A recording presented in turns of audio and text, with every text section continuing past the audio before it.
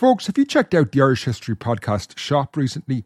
Right now, I have a sale of 30% off everything when you use the code SALE30.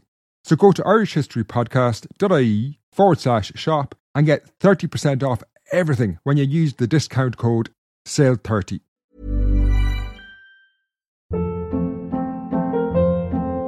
Hold up. What was that? Boring. No flavor. That was as bad as those leftovers you ate all week. Keke Palmer here, and it's time to say hello to something fresh and guilt-free. Hello Fresh. Jazz up dinner with pecan-crusted chicken or garlic butter shrimp scampi. Now that's music to my mouth. Hello Fresh. Let's get this dinner party started. Discover all the delicious possibilities at hellofresh.com. Quality sleep is essential. That's why the Sleep Number Smart Bed is designed for your ever-evolving sleep needs. Need a bed that's firmer or softer on either side? Helps you sleep at a comfortable temperature? Sleep Number Smart Beds let you individualize your comfort, so you sleep better together. J.D. Power ranks Sleep Number number 1 in customer satisfaction with mattresses purchased in-store. And now, save 50% on the Sleep Number Limited Edition Smart Bed for a limited time. For J.D. Power 2023 award information, visit jdpower.com/awards. Only at a Sleep Number store or sleepnumber.com.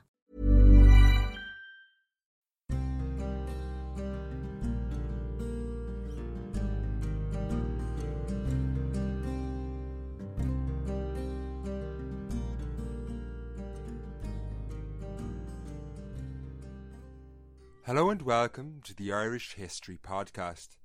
My name is Finn Dwyer, and this is episode 10, The Pursuit of Power Part 3, A New Millennium and a New King. Today's show sees the start of one of the greatest conflicts early medieval Ireland had ever seen.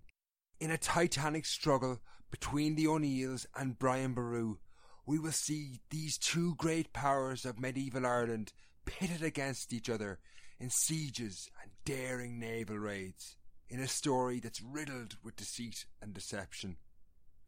We will also take a look at medieval life in Ireland as the year 1000 approached, and see what it would have been like to live in this war-torn world.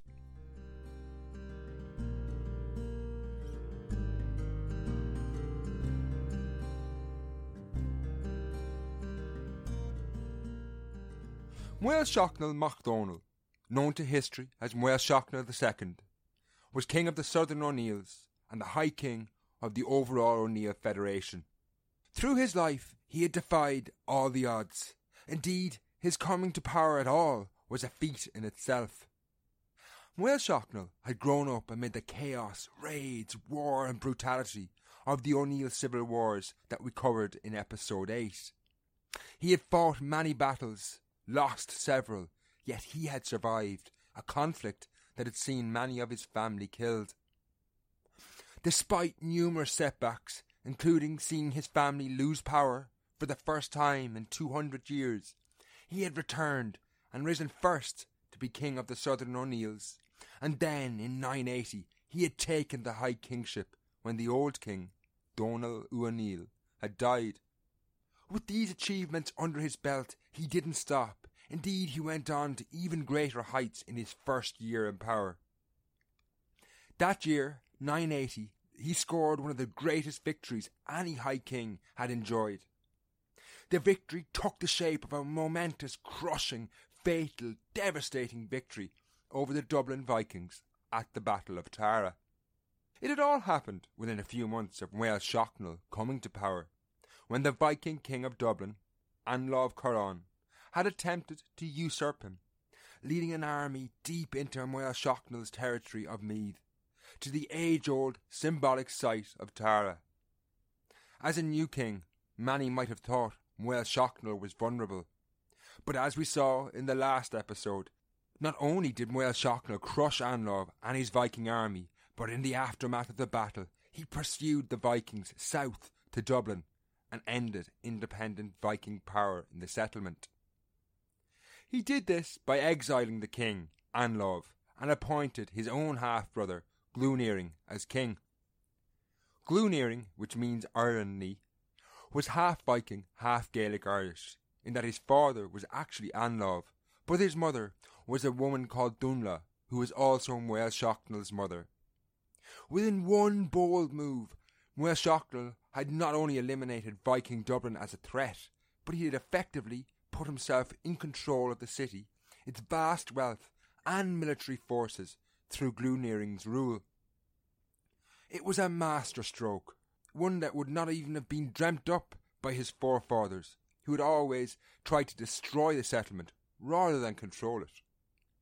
On top of this great achievement, to make things better, Muel Shocknall II was also largely free from an internal threat, an issue that had plagued so many of his predecessors. His main internal rival was the king of the other branch of the O'Neill Federation, the Northern O'Neills. However, the Northern O'Neill king was a man called Fergal mac Cunning, who rose to kingship in 980. Fergal, however, was kept busy fighting local struggles in northern Ulster and was never able to emerge as a threat to Muel Shocknall, who was clever enough to leave well enough alone. Indeed, he had seen what provoking the Northern O'Neills into a war could lead to, as he had endured the decades of civil war in his youth. Although this policy effectively meant that the Northern O'Neills would remain outside of Muel Shocknall's control, it led to an internal peace of sorts. To achieve all this in his first year was truly an outstanding achievement. But for Muel Shocknall to shore up O'Neill's supremacy and return the kingdom to the power it had once enjoyed in the early 10th century, there was just one other threat he would have to deal with. From a distance, this should have been easy. Now the threat came in the person of the King of Munster who we met in episode 8, Brian Boru. He had come into conflict with Muel Shocknall's predecessors, and although Brian had been able to grow in power in the 960s and the 970s, eventually becoming the King of Munster in 978, this at the time could have been written off because the O'Neills were just too busy fighting each other to stop him. Now, however, after he had dealt with internal enemies and the Vikings, Muel Shocknall II could devote all his attention to a man he would probably have regarded as a blow-in, as Brian Boru's family had only been minor royalty a few decades previously. Indeed, it didn't take long before Muel Shocknall would have to go to war with Brian. As we saw in episode 8, Brian was expanding constantly, and soon he was about to call into question Muel Shocknall II's authority. This war would be far from short, however. Anyone who felt the great O'Neill High King would easily upend this upstart King of Munster from Thomond was in for a rude awakening. This war would dominate Gaelic Ireland on and off for nearly 3 decades and become one of the most famous encounters in medieval Irish history.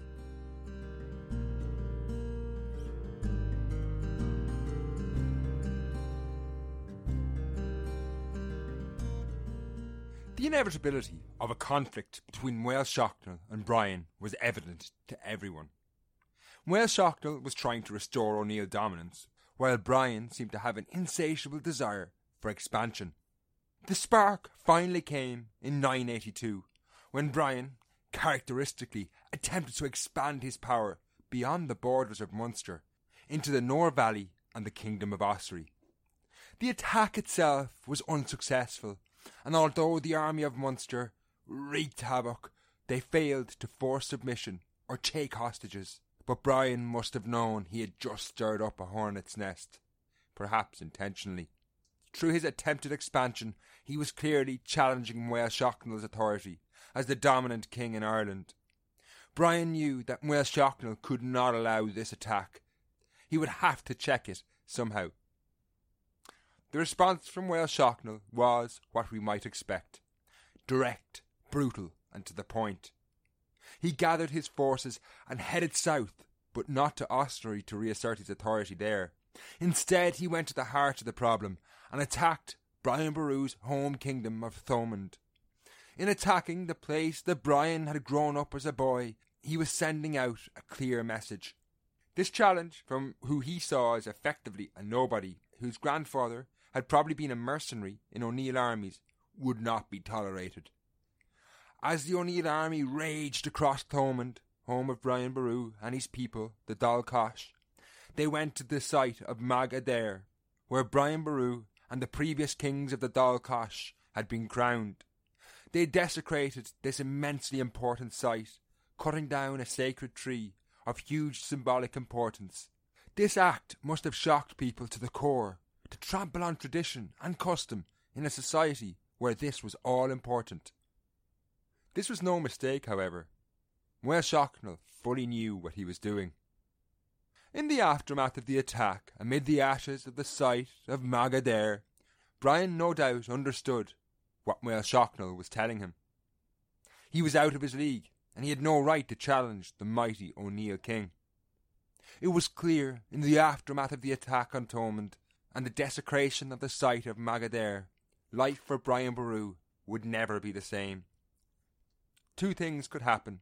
He could shrink back, becoming a local king, and accept the authority of the O'Neills, perhaps hand over hostages like so many challengers before him. Or he could strike back and start a direct challenge to O'Neill hegemony in Ireland. Brian chose the latter, and given his actions over the previous decades, where he had literally fought his way from obscurity to taking the kingship of Munster, it probably didn't take him long to make up his mind. He paid no heed to the message Muel Shocknall had so graphically sent him. Indeed, if modern comparative acts are anything to go by, he probably used this attack as an emotive tool to rile up his kinsmen into supporting a war. Because, as we shall see next, the following year, Muel Shocknall was about to learn that it would take a whole lot more than desecrating a sacred site to stop Brian Boru.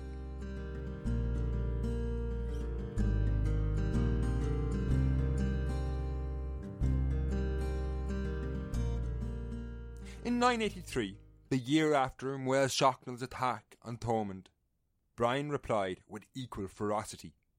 He did not directly attack Muel Shocknall, but illustrated the threat he could pose when he attacked what was the soft underbelly of O'Neill power, the kingdoms that had been forced to submit to Muel Shocknall's authority.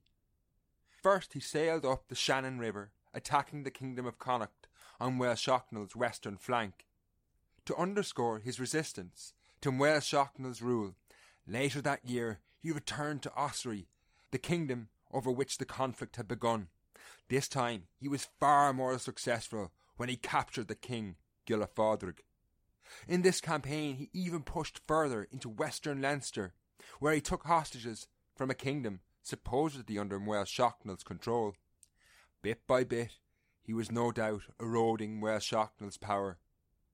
As word arrived into Meath to Muel Shocknall of the attacks first in Connacht and then in Ossory, he must have begun to get a picture of the man he was facing.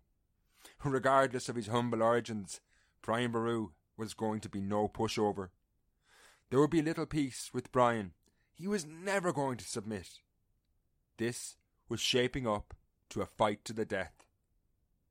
In 984, the looming storm clouds of war between the O'Neills and Brian Boru grew darker. Had there been a colour-coded crisis scale in 10th century Ireland, it probably would have moved from yellow to red in 984, when Brian dramatically upped the ante. It all began with a meeting in the Viking settlement of Waterford, where the sons of Brian Boru met Viking warlords from the Irish Sea and the islands off the coast of Scotland. At this meeting, they forged an alliance that would see them jointly launch an assault on Leinster and then culminate in an attack on Dublin, which was now loyal to Muel Shocknall. Its success was surely in its audaciousness. No one would have expected this. To shore up this alliance, in accordance with custom, the Vikings and Brian's envoy swapped hostages. These hostages were usually significant people from their kingdoms, often princes. These hostages would go voluntarily, but they must have had a look of slight apprehension as they went into captivity. It was they who would pay the ultimate price if the deal collapsed or either side double-crossed the other. In this case, they need not have worried. Indeed, the attack would go down as one of the greatest military operations of the age. With Brian's overland strength and Viking naval power, they launched a giant pincer movement on Leinster. The first arm of the pincer took the shape of the Vikings, who sailed around the coast and attacked the Aikinshalik kings of southern Leinster. Meanwhile, Brian, with his ground forces, steamrolled east through Ossory and into northern Leinster. They wreaked untold destruction, destroying churches, fortresses, and carrying away huge amounts of loot.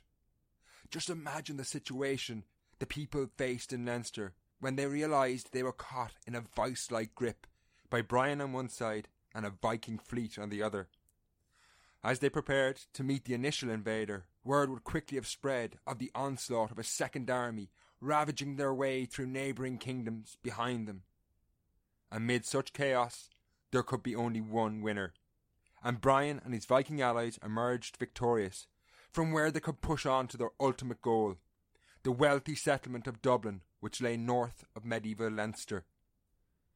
In Dublin, panic must have gripped the settlement when word arrived of this dual force moving against them, with a large naval Viking fleet that could blockade the city from the sea, cutting off the escape route so often used by the Vikings when all else had failed. Riders would have been dispatched north surely by Glúnearing, the king, to his half-brother and ally, Muel Shocknall. As they waited on tenterhooks for an army to relieve them, they were saved not by Muel Shocknall, but when Brian had to call off the attack, when news arrived of a revolt against his rule back in Munster.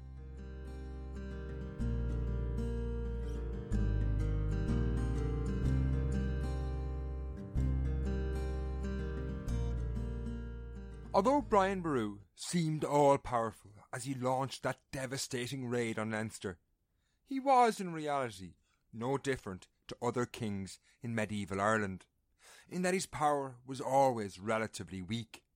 He didn't rule over a structure that was in any way as cohesive as a modern state. Brian, like his fellow contemporary kings, expanded their power by forcing other kings to submit to them. These kings and their kingdoms then became part of the overall area underneath their control, ruling over what was at best a loose federation or confederacy. This was, as you might imagine, not very stable. Many of the minor kings resented being forcibly added to bigger power blocks, and only remained in submission until they saw a chance to revolt. It should come then as little surprise that when Brian was away campaigning in Leinster, the Dacia kingdom, a small kingdom in modern-day County Waterford, saw their opportunity and rose in revolt. We don't know the exact details, but soon Brian had far more pressing concerns than expanding his power into Leinster when he faced a threat in his own kingdom. If he didn't deal with this, other kingdoms could soon follow suit in revolt. The revolt of the Dacia was no minor event. Indeed, it would take Brian 2 years to subdue the Dacia.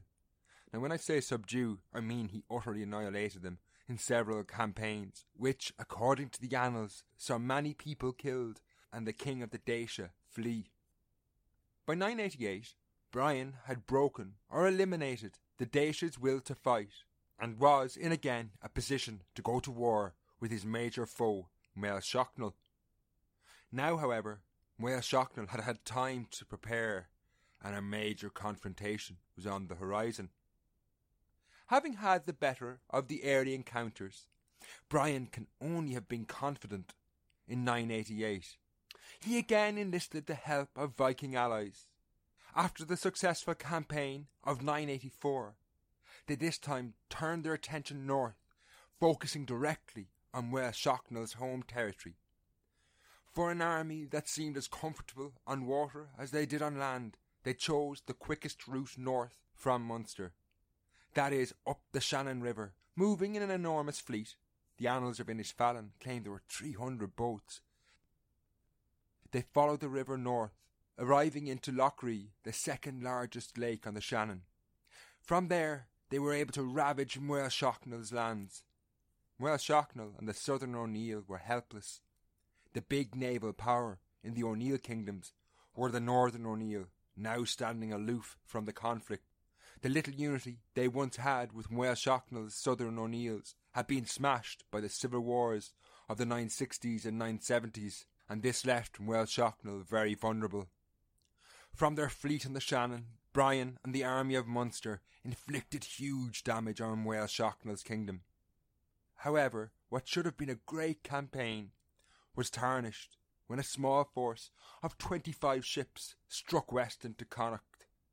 Underestimating their foe, this force would never return, having been trapped and destroyed in the west. Despite the successes of this campaign, as the winter of 988 set in, there was no conclusive victory. Indeed, it seemed as far away as ever, and it was clear that it would take one hell of a knockout punch to end this war. As 989 came around, it was Muel Shocknell's turn to have a go at landing that blow. That campaigning season found him and an O'Neill army penetrate deep into Munster, killing a local king as far south as modern-day Cork. However, like Brian's campaign had been overshadowed in 984 and halted by a revolt, Muel Shocknell likewise had to cut short his campaigning in 989 when word arrived of the passing of his stepbrother and ally, the King of Dublin, Glúnearing. When it emerged that Glúnearing had been murdered, the repercussions were immense.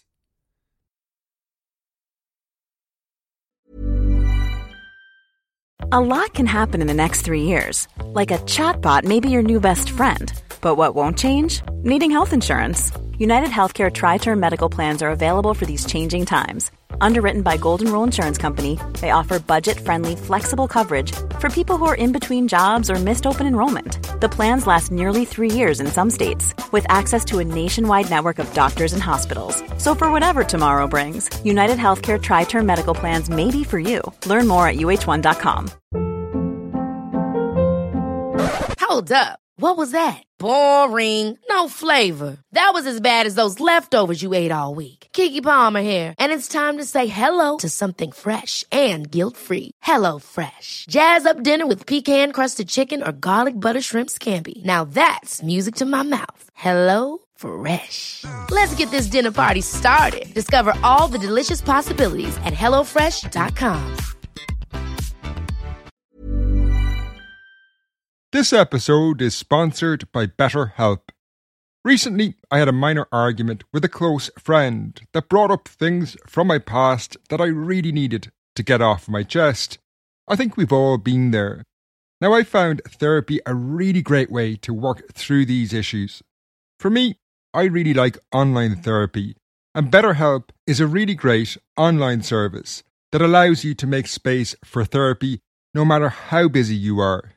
BetterHelp is convenient, affordable, and gives you the support you need, but also works around your schedule.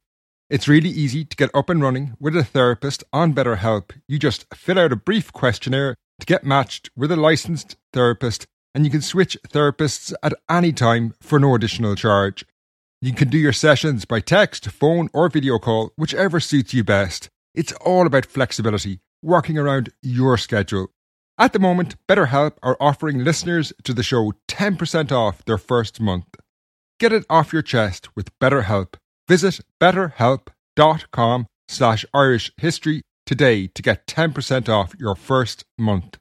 That's BetterHelp, HELP.com/Irish history. When news arrived to Muel Shocknell of the death of his brother and ally, Glúnearing, the King of Dublin, he must have begun to worry.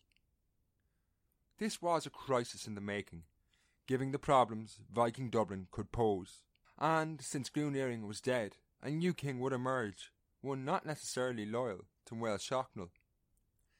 The details of the incident are not entirely clear now, and indeed they probably weren't entirely clear in 989. Different sources attribute different reasons to the murder.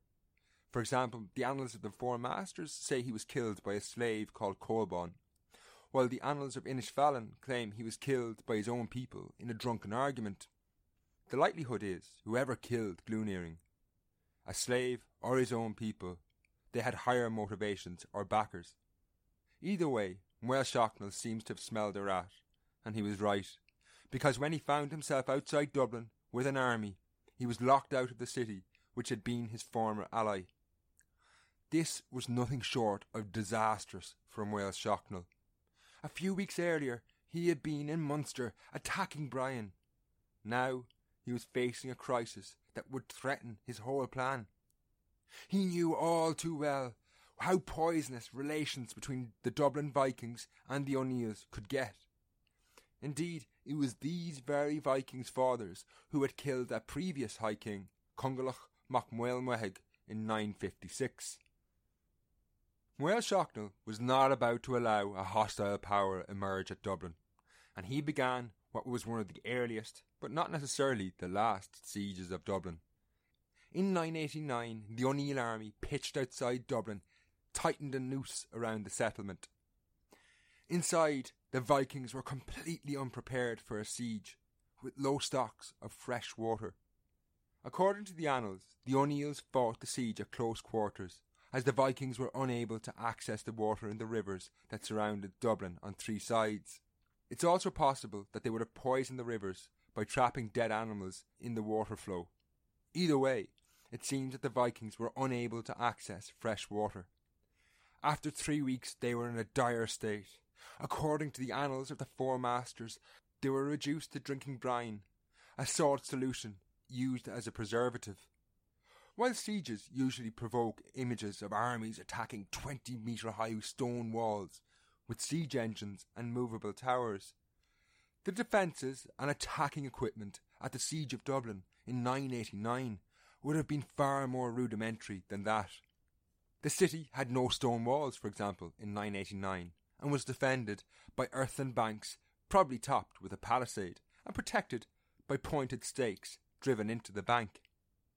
The fact that the siege could last weeks, though, does illustrate that these defences must have been quite impressive all the same, but they could not help with the issue of a lack of water. With the Vikings trapped without water, Muel Shocknell seems to have been happy to wait, and after 20 days the Vikings finally relented, having been reduced to dire straits. Entering a settlement that was presumably devoid of any living animal, having all been eaten, and looking at a population ravaged by drinking salt water, Muel Shocknell did not destroy the city. His relationship with Glúnearing had shown him just how valuable it was. When he finally got into Dublin, he presumably executed those implicated in his stepbrother's death. But the main punishment on the settlement was financial rather than physical. Each house in Dublin was levied for the enormous sum of 1 ounce of gold to be delivered to Muel Shocknell on Christmas Eve each year. This indicates just how wealthy Dublin had become. On top of this, symbolically, Muel Shocknell also took certain valuables from the city, in particular the Sword of Carlos and Tomar's collar, which were heirlooms of the city. These were symbols of Norse power used by the Viking kings, and in a similar fashion to cutting the Dalcash's sacred tree, Muel Shocknell was illustrating who was boss. When Muel Shocknell finally left the city, the Dublin Vikings were under no illusion of their place now in Gaelic society. Their days as an independent force were clearly gone. This had been evident as early as their defeat at Tara in 980. But in 989, Muel Shocknell had shown again that they were now just a B-rate power in Gaelic Ireland, dependent on their relationship with bigger kingdoms. For Muel Shocknell, though, his thoughts probably weren't on the defeated Vikings. They were more of an annoyance at this stage. The real issue was Brian, still out there, challenging his authority. Brian and Muel Shocknell, at this stage, had attacked each other year after year, and still neither looked like gaining a clear victory. It was in this scenario, though, that Brian was a de facto winner. Muel Shocknell was supposedly the High King, and the power was all his to lose. Benjamin Tucker, the historian, best described the High Kingship in Gaelic Ireland when he said it was not an office as much as a recognition. Clearly, Brian, who was nearly in possession of the southern half of Ireland at this stage, did not recognise Muel Shocknell's authority. Muel Shocknell knew this all too well, but more importantly, it must have been abundantly clear to everyone, undermining Muel Shocknell's credibility. All that said, the war between the two was clearly going nowhere fast. Like so many conflicts in Gaelic Ireland over the previous centuries, neither could land that decisive blow. The two protagonists were essentially treading water, without any sign of quitting. However, a most unusual solution was around the corner. But before we hear about this solution, I want to take a detour around Ireland in the year 1000 to give an understanding of the world Brian and Muel Shocknell lived in. Because, while it was similar, Gaelic Ireland had changed since we started the podcast series around the year 800.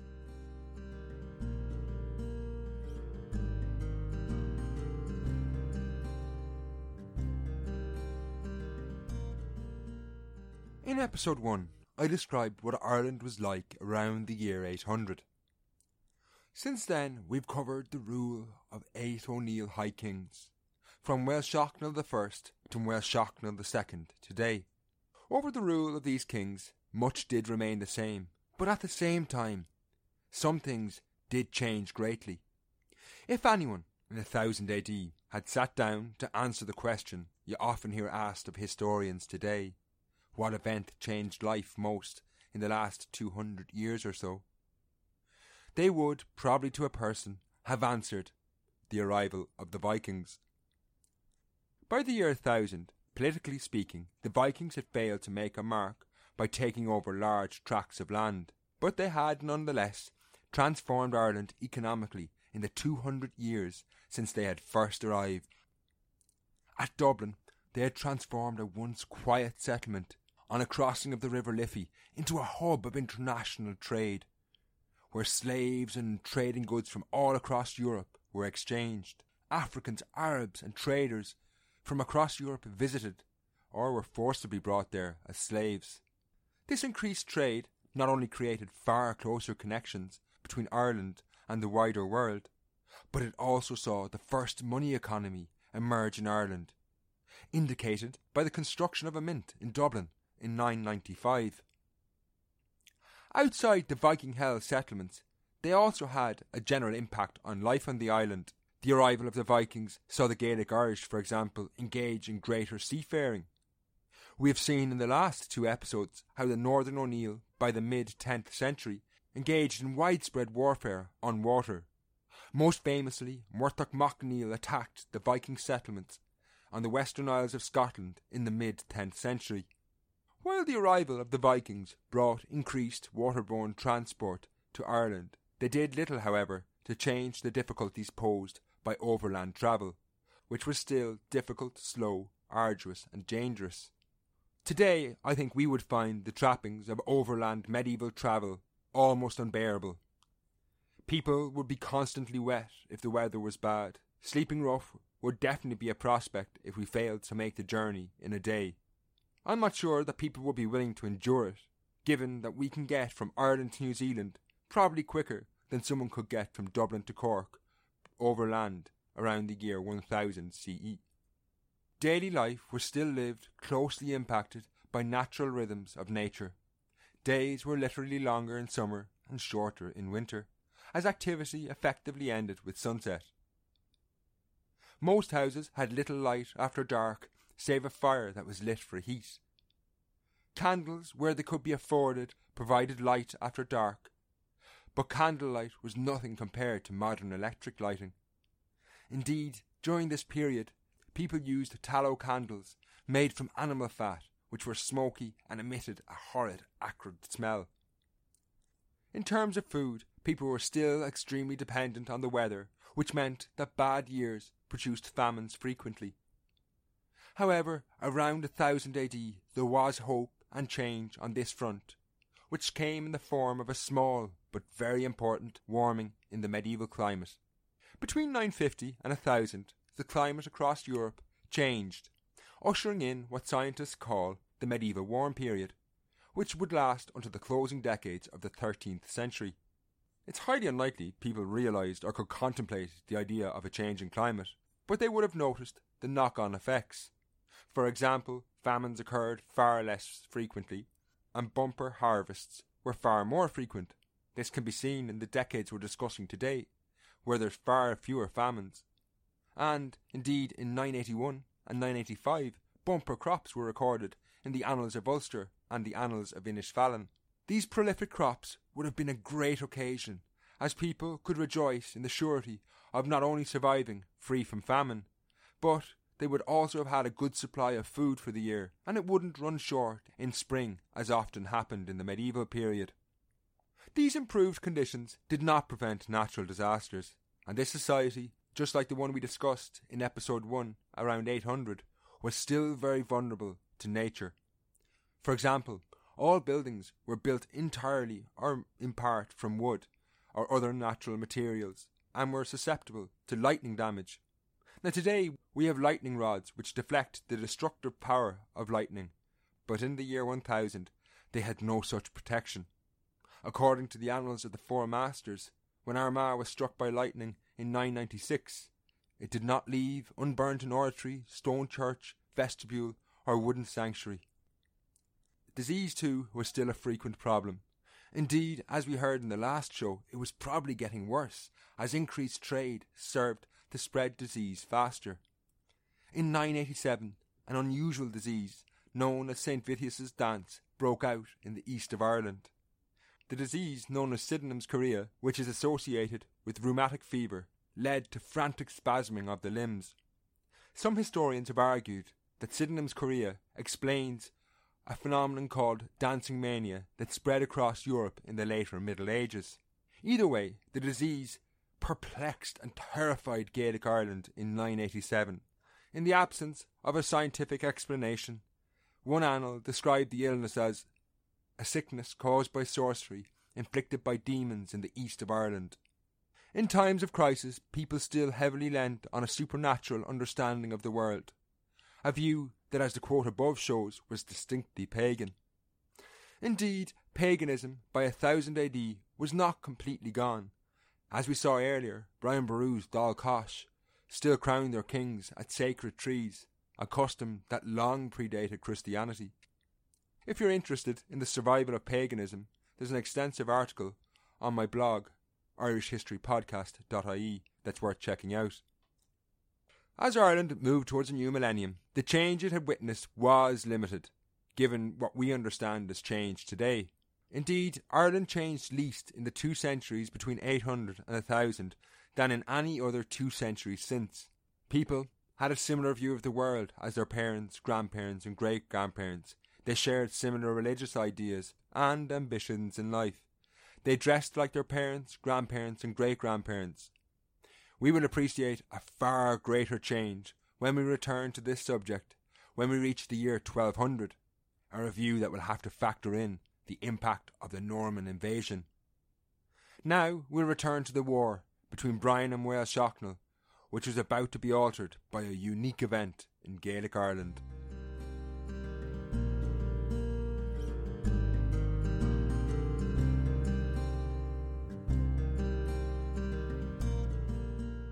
With the arrival of the last decade of the first millennium, there seemed to be little way out of the deadlock that existed between Brian and Muel Shocknall. The war seemed endless. In 991, Brian was on the attack, while in 992 saw the 2 armies meet and face each other off in Connacht without a battle. In 993, Brian attacked up the Shannon, while Muel Shocknall countered by attacking Munster and burning the settlement of Nina in North Tipperary. It was in the aftermath of Muel Shocknall's raid that the 2 armies finally met in battle, but although Muel Shocknall emerged victorious, it was in no way decisive, and this war of tit-for-tat attacks was clearly going nowhere. In 996, the situation continued in a stalemate when Brian fortified Thomond and took hostages from Leinster, solidifying his grip over the southern half of the country. There was no hope of a breakthrough in this situation. Now, people could have expected that this would continue for decades. Indeed, that's the way war seemed to have been in Gaelic Ireland. So it must have come as a bolt out of the blue when in 997 the initial idea of a meeting between the kings was mooted. Such an event was unique and must have been incredibly difficult to organise. They would have to agree who could accompany each king to the event. What military force would each be allowed to bring? both were probably deeply suspicious of a trap. Finding somewhere that was neutral to have the event would also be another problem. Eventually, an agreement to have a meeting was hammered out. The two kings acquiesced to meeting at the monastery of Clonfert in 997. When the day arrived, there must have been great fanfare, as Brian and Muel Shocknell presumably met for the first time off the battlefield. Regardless of the natural animosity that must have existed between them, they also must have had a grudging respect for each other. For Brian Boru, this day was a testament to an incredible life. Even getting to the table with an O'Neill High King for someone like him coming from where he had come from was an outstanding achievement. He had begun life fighting for survival in a localised feud in the 960s in the Lower Shannon Basin against the Limerick Vikings, and now he was sitting as an equal with the O'Neill High King. For Muel Shocknell, there was hope in this meeting too. If an agreement could be made, which could end the war that had seen his power eroded, it couldn't be negative. It would at least give him time to reorganise his military forces. When they got down to business, 20 years of indecisive warfare had shown that in the short term, neither one was likely to emerge as victor. Unsurprisingly, in this scenario, a treaty was agreed, which acknowledged the situation on the ground. They agreed to split Ireland between them, Brian controlling the southern half and Muel Shocknell claiming the northern half. The greatest change, however, was that Brian gained control of Dublin from Muel Shocknell, an aspect that illustrated the power and commanding position that Brian maintained at the negotiations. As Ireland entered new territory of peace between the two most powerful blocs, could the new millennium be one of peace? Not likely. The peace was unlikely to last, given that the two kings coveted what the other had. Brian wanted to be king, and Muel Shocknell wanted to regain his stature as High King. They had little reason not to go to war if an opportunity presented itself. The best way to understand this deal, I think, is a parallel with the 20th century. The 20th century saw a similar global situation when the US and the Soviet Union fought what was called the Cold War. Now, the Cold War never erupted, despite the fact the two were mutually hostile. This only happened because of what is known as mutually assured destruction, in that both armies possessed nuclear weapons, so a war would have ended up in both powers being destroyed. In 997 in Ireland, though, the opposite was the case. Brian and Muel Shocknell had fought for 20 years, and it was clear that a war would not destroy them both, so there was little reason for the peace to last if either saw an opportunity. There was also another reason that we've touched on earlier on, and this was that both had internal enemies. Muel Shocknell technically controlled the Northern O'Neills, but as we've seen, and as we shall see, they were completely independent of him, and at times would be hostile. Now, if Muel Shocknell had his problems, Brian too had enemies within his ranks. The allegiance of the kingdoms of Leinster and the Vikings of Dublin was tenuous, to say the least. Any one of these problems could easily upset the delicate peace that was agreed at Clonfert. Indeed, this peace was just the calm before the storm, where all sides could get refreshed, tooled up, and ready for war. In short, all the problems and tensions that created the war in the first place were all still there, regardless of whether the two biggest players pretended to be friends. In 998, pretences were kept up when Brian and Muel Shocknell swapped the hostages of various provinces to copper fasten the agreement. Muel Shocknell gave Brian the hostages he had taken from Dublin, which made Brian the de facto ruler there, while Brian did likewise with hostages he had taken from Connacht. However, within a year, in 999, as time was drawn on a millennium, the agreement began to falter. The Vikings of Dublin never really accepted Brian's rule, and had to be levied hard by a joint army of Brian and Muel Shocknell.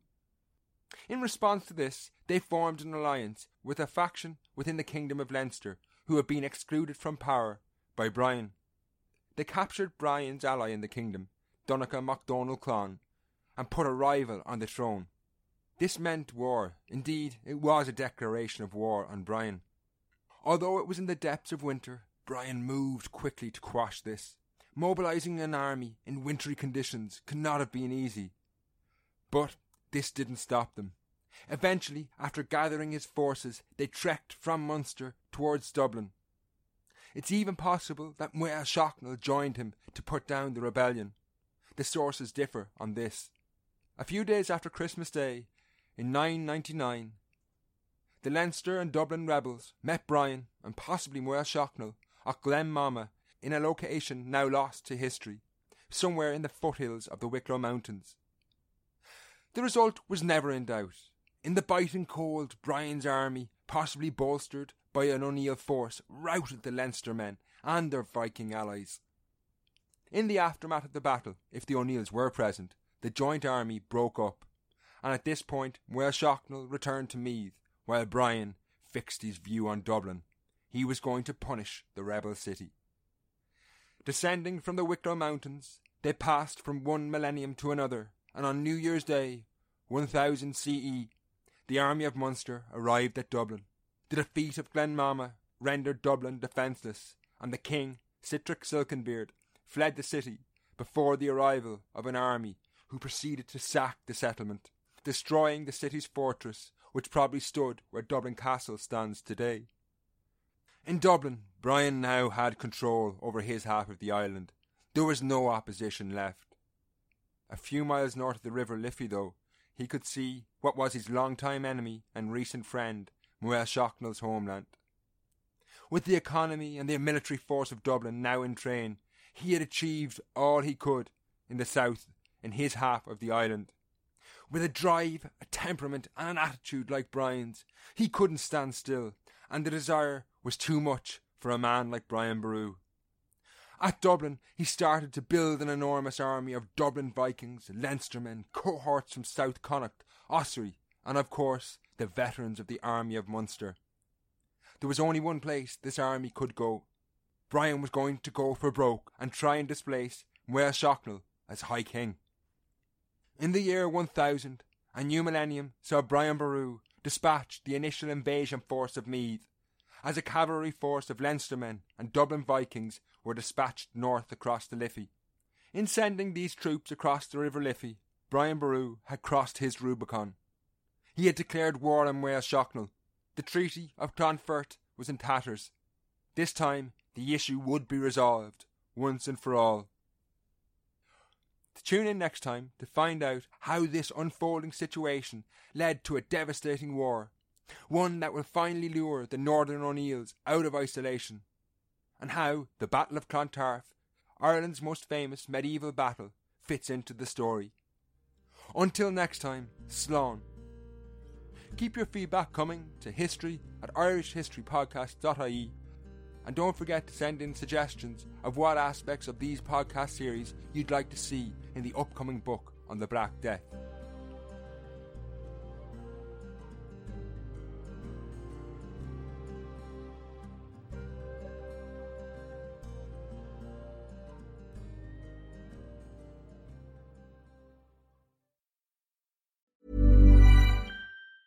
Hi, I'm Daniel, founder of Pretty Litter. Did you know cats tend to hide symptoms of sickness and pain? I learned this the hard way after losing my cat, Gingy. So I created Pretty Litter, a health monitoring litter that helps detect early signs of illness by changing colors, saving you money and potentially your cat's life. Pretty Litter is veterinarian developed, and it's the easiest way to keep tabs on your fur baby's health right at home. Go to prettylitter.com and use code ACAST for 20% off your first order and a free cat toy. Terms and conditions apply. See site for details.